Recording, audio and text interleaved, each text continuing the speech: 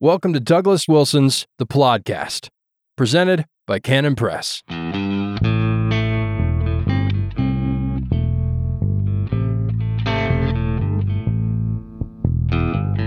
Yes, God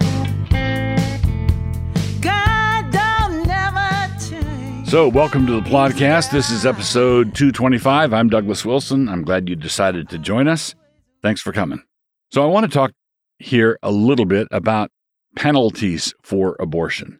Every consistent Christian is pro-life. Every consistent Christian wants abortion to be against the law. Okay? But if we want abortion to be against the law, and we want the law to have teeth, we want the law to be a law and not a mere suggestion, that means there has to be penalties. What sort of penalties do you assign for something like abortion? And penalties for whom? Penalties for whom? Now, the rhetoric of the pro-life movement has been for decades that abortion is murder. Okay, you're dealing with a human life. You're dealing with someone who will live forever. You're dealing with a boy or a girl whose life is taken. Okay, and if someone provides an abortion doctor, or if someone's an accomplice to abortion, let's say a nurse or staff worker in an abortion clinic, or if someone procures an abortion, a woman, should there be any civil penalties? And this is where the debate and discussion has arisen. Should there be any penalties for the mother of an unborn child who procures an abortion? And the answer to that, I think, is it depends. So, there should be some penalties, but period. But should there be penalties for first-degree murder? Now, this is a big part of the pro-life establishment wants to say, no, of course not, and wants to categorize the victims as the baby and the mother together. Both the baby and the mother are the victims. Okay? Now, I think that is arguable in some cases, in some situations. But here's where we have to be careful. When you say that, basically, if you say once an egg is fertilized, I believe, based on my study of Scripture and my understanding of theology, that a human being has an individual, unique human being has come into existence, and that human being will live forever. That human being is created in the image of God.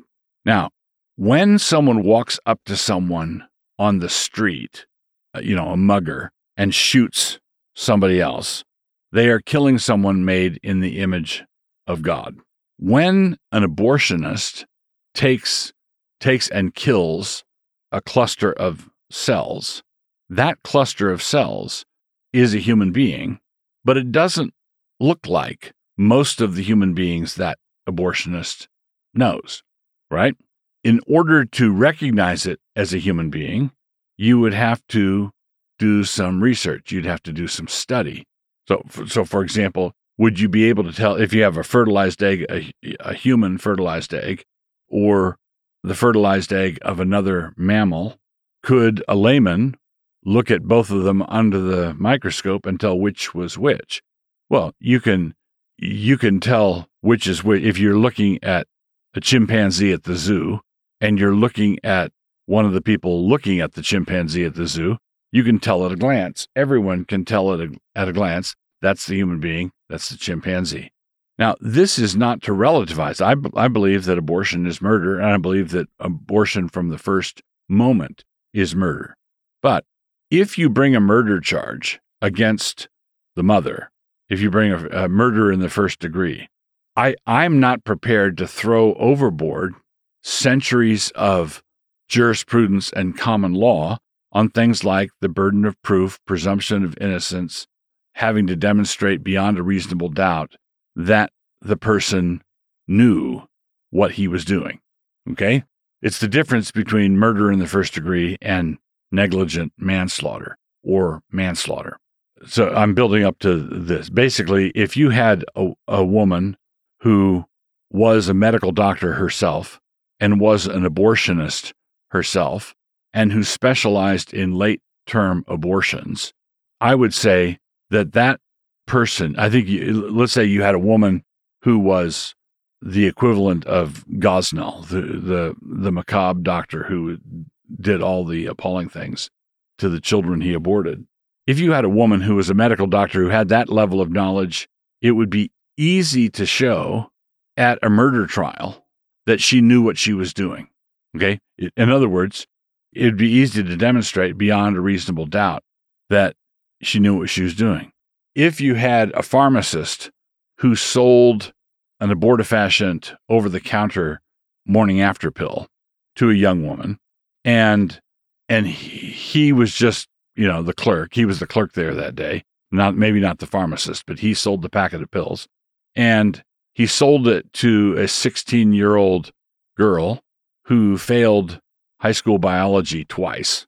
How easy would it be for the defense attorney to cast doubt on the fact that she knew what she was doing? All right, do you see that? This is not a discussion about whether or not abortion of any kind is the unlawful taking of human life. It has to do with what is the nature of how should the justice system work?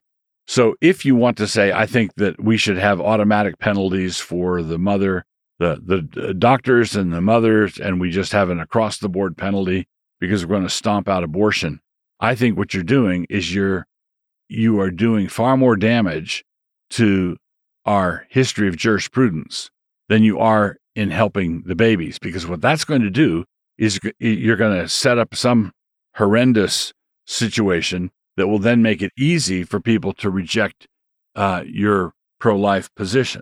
So abortion should be outlawed? Yes. Abortion should be outlawed across the board? Yes. Should there be penalties for abortion doctors who provide abortions once abortions are outlawed? Yes. And if it shows that if you've got a clear-cut Gosnell thing and the prosecutor thinks that he can prove beyond a reasonable doubt that this is the murder that we Christians know it to be, then he should pursue it. And he should pursue it if the person who has that knowledge is the mother. There is a level of culpability that the mothers share. They're not the pro-life establishment notwithstanding. The mothers who procure abortions are not simply victims. Simpliciter. Always will be God. All right, carrying on with Plodcast episode 225. Why wouldn't we continue on with 225? So our hamartiology section continues here. We're continuing to consider what the New Testament teaches us about various sins, looking at the Greek words that describe sinful behavior. And as I mentioned a few weeks ago, some of the words describe words that are essentially sinful, while others use words that apply to sins depending on the context. So our word today is an example of the latter, the kind that depends on context. It is ekkleo, ekkleo, ekkleo, and it means to exclude. It means to exclude. The word itself is innocent enough because it would obviously not be sinful to exclude a false teacher. We're instructed in the New Testament to exclude false teachers and keep them out. We're instructed to exclude the person who professes to be a Christian, but who is living like a pagan. We're supposed to exclude them. The one usage that describes a sinful pattern is found in Galatians. Galatians 4:17. They zealously affect you, but not well. Yea, they would exclude you. There it is. Yea, they would exclude you, that ye might affect them. This is actually a favorite technique of cult leaders and false teachers.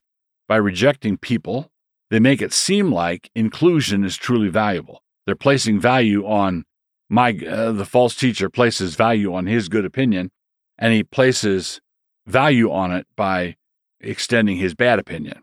And there's a certain kind of person that responds to that. So there are people in the world, when you come up, what do you think of the dinner I cooked, or what do you think of my painting?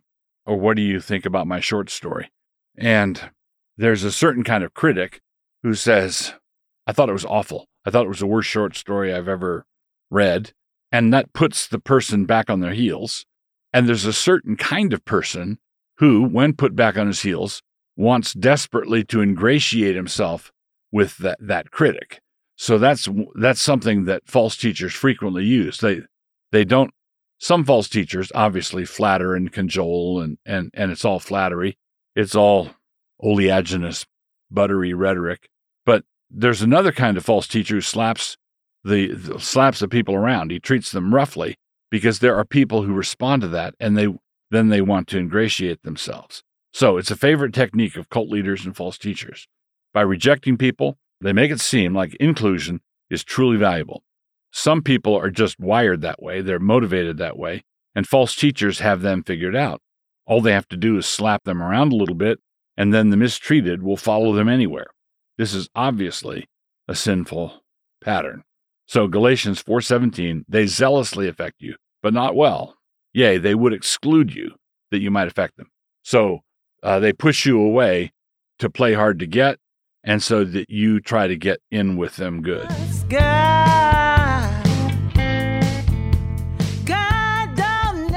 All right, continuing on with podcast episode 225. The book I would like to commend to you this go-round is simply a marvelous, marvelous book. I got it. I forget how I got it, but I got it. It's Fractals. The book is called Fractals, and it's by Jason Lisle, Lisle, Jason Lisle. He's a Christian writer, scientist, really sort of wizard-level smart guy. And this book, Fractals, is, I think, best described as a coffee table book. It's gorgeously done, full-color printing throughout the book as a nicely bound coffee table book entitled Fractals. So, what is a fractal? Well, there are lots of them, but I'm going to talk about the kind of fractal that Lisle spends the bulk. He spends the bulk of his book illustrating this kind of thing, and there are other variations on the theme which you can get the book, or you can look it up online. So take basically what you do in the kind of fractal that I'm going to be talking about here, which is a Mandelbrot set. There's a very simple formula that involves there's an x-axis and a y-axis. So very simple x-axis and a y-axis. And there's a very simple formula that, and I'll just give, it's 5 figures. So Z, up arrow, 2 plus C. So this is something you plug in a number to see where it lands. And what it does is if you plot the numbers, the result of what you plug into this formula, if you plot it on the XY axis, the numbers that belong to the set form a figure, and everything else is outside that set, right? So you've got this little simple formula, and you plug it in and see what happens. Now, the figure that develops is this astonishingly complex figure. It's just amazing. When you have, it's like the central figure is like a cardioid. It's like a sideways heart-shaped thing. And then off with the division of the heart on the right, and the tail goes into another, like a circle, and then off of the left of that is another circle, and then off to the left there's another, and then all around the cardioid and these circles are little circles, and the whole thing repeats out to infinity. So if you zoom, basically, it used to be that you would have to do all this math by hand, but now with computers, they can plot the numbers of the formula at a high rate of speed, and they can generate it out faster than you can follow. And so in the Mandelbrot set, you see, oh, okay, this is astonishing. So this little formula, they plot on the axis, and then they assign colors. So what Lyle has done is he assigns black to the things that belong to the set proper, and then other numbers have assigned colors, and the patterns that form are just simply gorgeous.